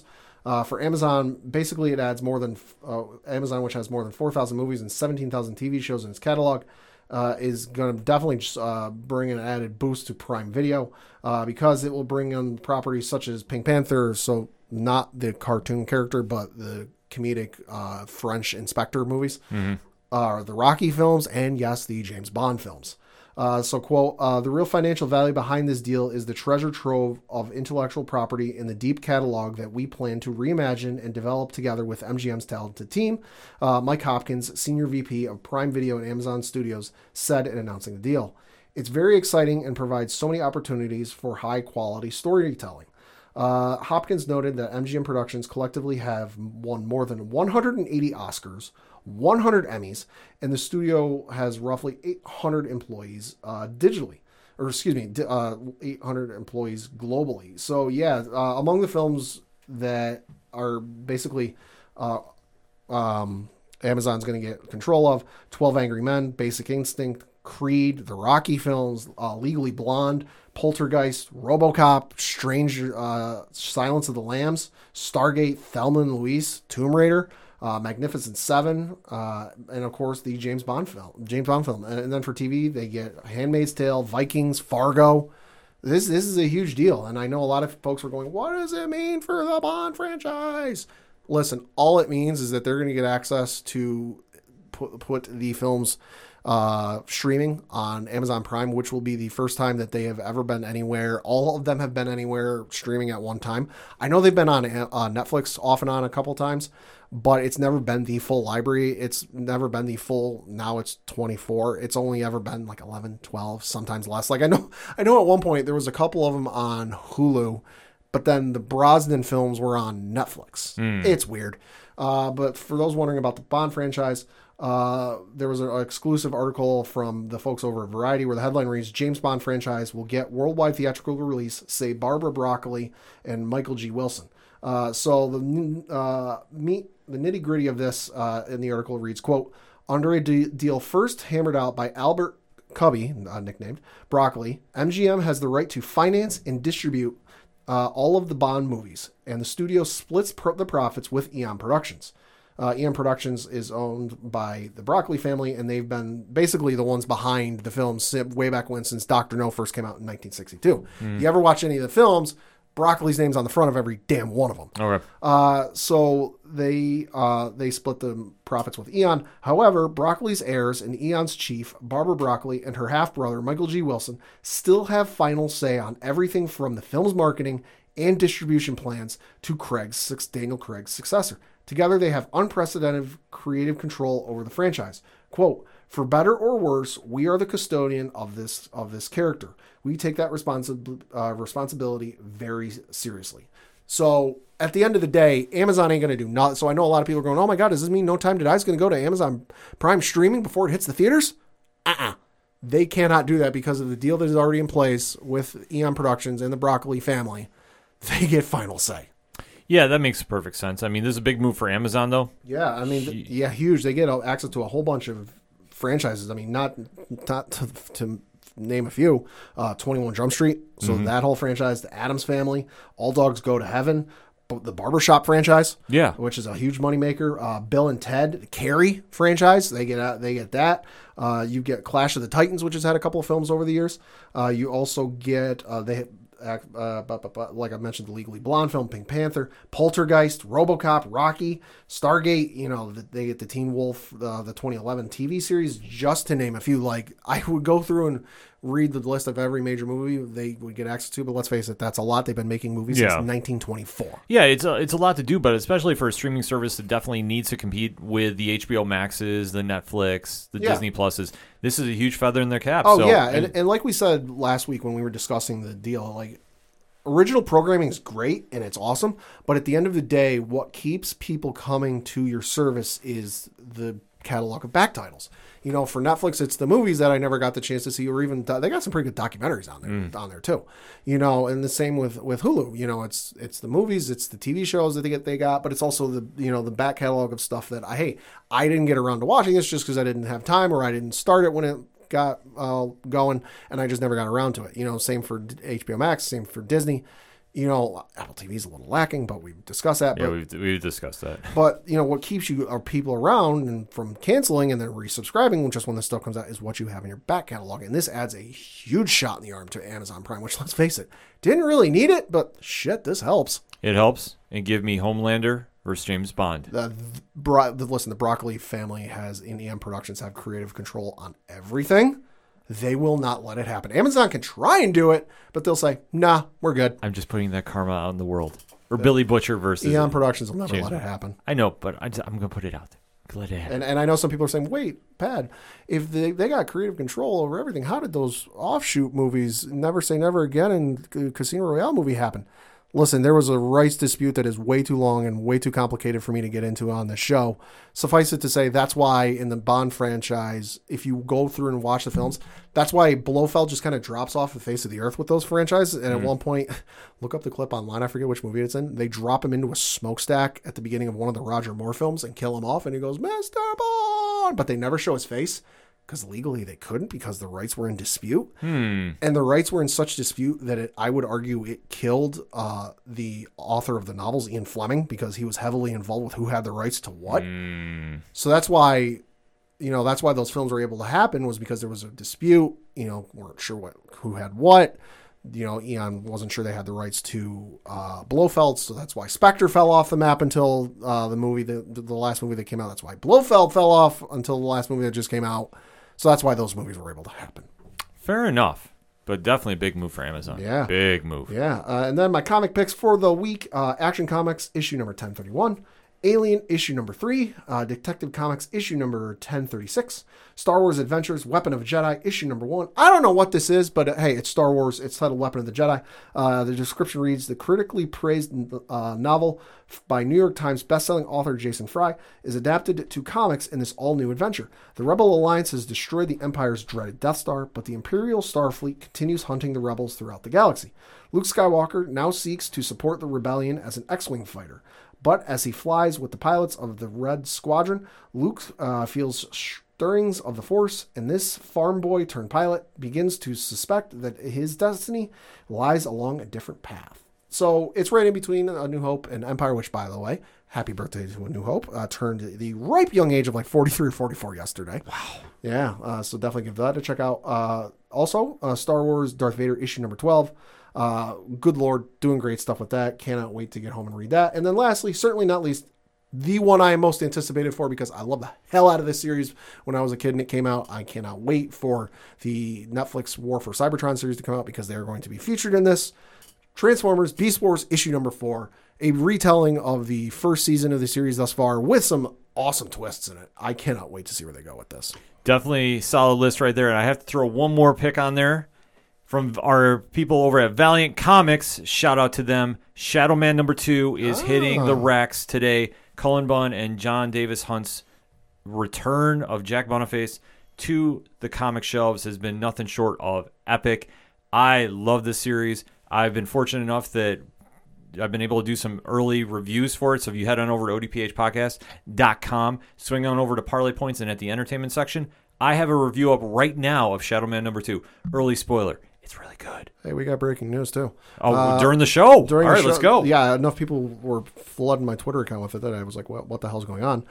Quote, Kraven the Hunter hits theaters on January 13th, 2023. Directed by J.C. Chandon. Produced by Avi Arad and Matt Tolmach.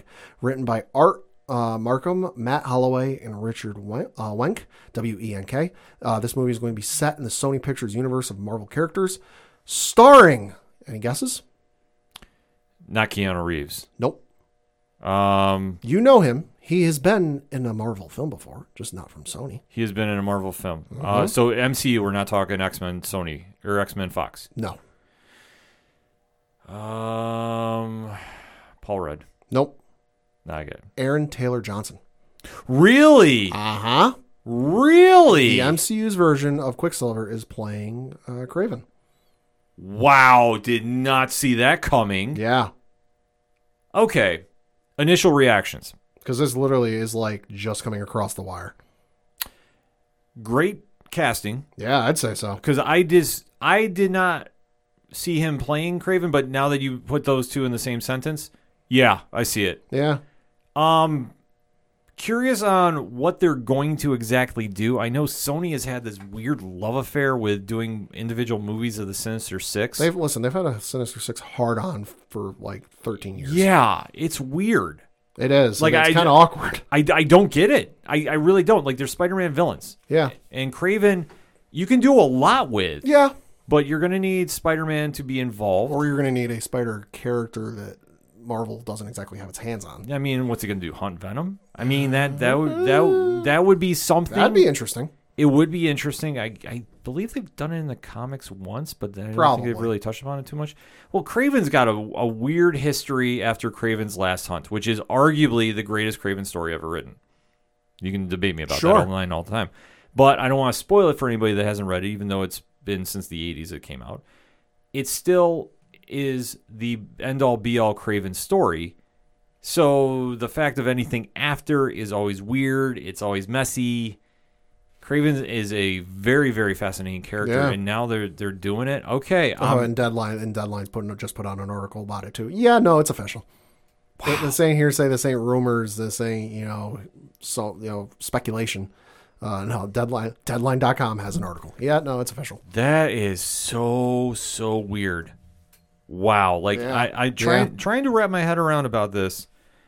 I get it and I don't know exactly why, but I will tell you what, I will definitely go check this out because jury's still out for me. I got to see trailers and I got to see some reactions to it because I'll be honest, I still no urge to see Venom, no urge to see Morbius. Kraven, I'm kind of on the same boat right now. Well, I think the one aspect you got with Kraven is it's going to be Spider-Man related, but I want to see how they're exactly going to do this because it doesn't make a ton of sense if you're not going to have Spider-Man or Venom in there. Right. Because it just doesn't add up. Yeah, no, it doesn't. In my opinion. So let's get weird, folks. Yeah. All right. To say the least. We'll definitely have more to talk about it next week on the ODPH, but man, talk about an instant reaction piece. Wow. And definitely, like I said, I don't want to shortchange Shadow Man. Shadow Man 2 is out right now, so definitely go pick it up and go check out the Parlay Points review of it. Let me know what you think of it. I am really stoked about this book. I think it's very, very solid top to bottom. So for my one shot, it's going to be kind of a lengthy one, but I want to kind of deep dive into it because this past week we had a fall schedule press conference from CW, and their CEO, Mark Pedowitz, was talking about everything going on with the CW, and there was a lot to digest. Sure. So they did announce the fall schedule lineup, and they're going to be going 7 days fully. So this is something uncharted water for CW. So Saturday, CW's usually been whatever the hell they feel like showing. Right. So according to the article by Deadline, the fall lineup is looking like follows. Sunday nights, 8 p.m., a show Pat has had circled on his calendar, Legends of the Hidden Temple. Oh, fuck yeah. So kicking off. And then there is a reality show, Killer Camp, right after it at 9 o'clock. Monday is All American at 8 p.m. 9 p.m. is the 4400. So that's a brand new show that's coming out by them. Yep. Tuesdays, no shocker here, The Flash is staying there. Yep. But Riverdale is moving after him. So Flash is at 8, Riverdale at 9 p.m. Weren't they after him at one point a couple of years ago? I feel like they were. They were when they were on Wednesdays. Oh, that's right. Or was it Arrow? Or that was Arrow. No, that was Arrow Wednesdays. Yeah, so I mean, they've always kind of piggybacked with that. To be honest with you, I'm very surprised if Riverdale is still going. Yeah. I thought they were wrapping it up. Like, I'm not meaning anything to bash the show. Wednesdays, though, 8 p.m., Legends of Tomorrow. Okay. So it's going to be a short break from what we're at right now, and then they're coming back to 8. Sure. 9 p.m. Wednesdays, Batwoman. Okay. So Sunday night's going to be cleared of all the DC heroes. It's going to be back to a double stack on Wednesday. Thank God. It's tough to watch stuff on Sunday since there's like 9,000 shows on Sundays. Right. Thursday is going to be Walker, so the new Jared Padalecki show. Okay. And then Legacies is 9 p.m. Fridays, Penn and Teller, Fool Us. So that's going to be their show. And then Nancy Drew is at 9 p.m. And then Saturday is back-to-back Whose Line Is It Anyway and World's Funniest Animals. I can't believe that show's still going. Yeah. Whose Line. That's awesome. I'm shocked it is too, but I do like that show when I catch it. Yeah. So this is going to be a lot of moving parts going on with it. Obviously, the DC universe is shifting a little bit. Now, I know the first question everybody's asking, okay, what about Superman and Lois? What about Stargirl? So from the article that I can tell, Supergirl is going to be on Tuesdays when it's when all the new shifting is happening to lead into the Flash. So they're going to do like a July to October series run. So you're going to see Supergirl on Tuesdays and then right after Stargirl. So that'll be the 8 to 9 hours, and then when it switches over in the fall, then you get the Flash and Riverdale. If I am reading this all correctly. And you're going to have Superman and Lois get sprinkled in there as well. Sure. I think you're going to kind of see a little more moving parts, so to speak, happening there And obviously, there was a couple new shows announced. The 4400 was one. But the one that definitely hit my radar, and I am super excited to see this, Ava DuVernay producing and is involved with this. Casey Walfall is the title character, Naomi. Now, if you're not familiar with the character, and I know we got hit up online about this. So, yeah, hi, that's me. Naomi was one of the characters under the Wonder brand that when Brian Michael Bendis came over to DC, started writing. Okay. So she is getting her own show. It's about a teenager that's finding out about her hidden destiny. So I don't want to spoil anything. The book is very solid. I do recommend checking it out if you got the time to.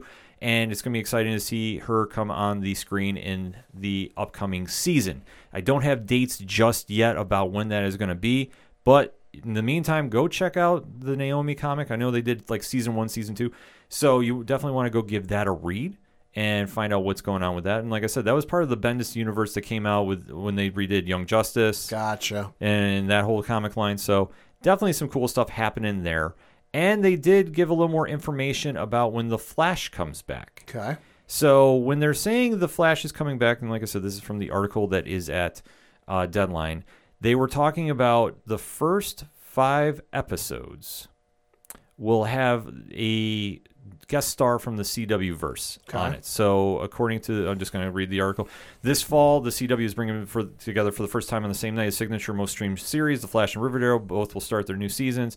Season 8 for The Flash and Season 6 for Riverdale with special 5-episode events, which will kick off in November, about a month after the CW starts rolling out its fall lineup in October. So during this, they mentioned that it's not going to be a full crossover, but they said for the first 5 episodes next season will feature different heroes from the CW verse. Okay. So I think that's a good idea. Yeah, I mean it makes sense. It's all one universe. It's all one world. It only makes sense to have them sprinkle in and out. Yes. And what they were saying is also to confirm warming up for The Flash and Riverdale for the final season of Supergirl and Season 2 of Stargirl, which will premiere in August and run through Tuesdays to October. So it's going to be shifting over. So that is something to definitely be excited about. A lot of stuff happening there. Don't have a arrival dates for Superman and Lois and Naomi just yet, but we will definitely be talking about that as well. So definitely a lot of exciting stuff happening at the CW. And to close out, I do have some Netflix news because as we were recording, there was an announcement about some new cast members joining the Sandman show. Okay. So we do know this is Neil Gaiman's epic comic that has really set the tone for mature readers' lines. It's a fantastic read. I cannot recommend it enough. We do know that Tom Sturridge is going to be playing Dream/Morpheus, the title character. Gwendolyn Christie, we know her. Yep. Is going to be playing Lucifer Morningstar. Familiar with her. Yes, so they did announce a bunch of new actors playing title roles. Kirby Howell-Baptiste is playing Death. Okay. Mason Alexander Park is playing Desire. Okay. And Jenna Coleman from Doctor Who fame is playing Joanna Constantine. Oh, okay. And the one and only Patton Oswalt is voicing Matthew the Raven. So this is going to be a very, very interesting lineup. I do like the castings for this. I know there's a few more going on too. Definitely a lot of stuff to be excited about. Donna Preston is playing Despair. I forgot to mention her as well. Because if you know anything about the dreaming in the family there, it kind of all ties together. No title or no release date about when the season is coming out, so definitely something to stay tuned for. It's going to be 11 episodes for the first season, so you definitely want to check that out when it drops. And definitely a lot of fun stuff happening going on with that. Yeah. So that all being said, the music you heard on this edition of the ODPH is our good friends Shout at the Robots. They're fantastic people. Really like those guys. They are announcing tour dates. Not tour dates per se, but they're going to start going out and playing as everything is opening back up. Super excited to see them live. Pad, where do I find out about them? ODPHpodcast.com. Right on. You swing on over to the music section. You check out everything going on with Shout. Sign up for their Patreon because they're fantastic. You go over, check out everything going on with Tom Jolu, who is just on the ODPH this week. Definitely did a fire episode with Matt Ebbers. And then you go over, check out what's going on with Second Studio. They just got new merch. They got new logos. They got a lot of new stuff. New. You also check out everything going on with Brian Wolf. He's playing Patreon shows on Wednesdays. Will he play Nickelback? If you pay him enough, I'm sure he will. You can also check out everything going on with Floodlands. All of the great bands you hear on the ODPH. Shout out to Yard Party, too. We have something special lined up for them this summer, but can't reveal details just yet. But while you're at the website, you can definitely want to swing over to the directory. You can check out Friends of the Show. You can check out organizational links supporting Black Lives Matter. You can check out all the amazing pod groups we are in. And definitely shout out to the Podholders right now. we are having a lot of podcasts reach out trying to join what is turning into one of the most, if not the most popular pod group in all of Podchaser. So definitely want to shout them out. I can't forget the Innered Circle, though, because that is a whole other animal in its own right, and the chat is always lively. I wish I could talk about that. It's almost teetering on the Diesel level. I can't do that, though. But definitely nothing's on the Diesel level. No, it's definitely not, but they definitely like to drop those memes. Definitely shout out to Comic Book Keepers and JVD of Crossover Collision, because they always keep the chat very, very lively over there. And, of course, shout out our guy Brian Wayne from Cheers to Comics, too, because we don't do the Apocalypse without him. And that's facts. But you can find out about them and 607 Podcasts and everything going on with 8122 Productions, Rich Ron, Mike C. returning to the studio for the first time in over a year, and the aforementioned Big Daddy Cool. Oh, boy. Big Natty Cool Diesel. Still on Twitter. Oh, boy. Mm-hmm. Everything going on with them, you can find out, too, a122productions.com. All of that, the T Public Store, which has some of the hottest merchant independent podcasting going on right now, and so much more, including that Parlay Points blog at odphpodcast.com. That's all I got for this week. So for the one and only Padawan J. Thank you. I'm your host, Ken M. Thank you, as always, for listening to the ODPH podcast, better known as the Ocho Duro Parlay Hour. I'll see you next time.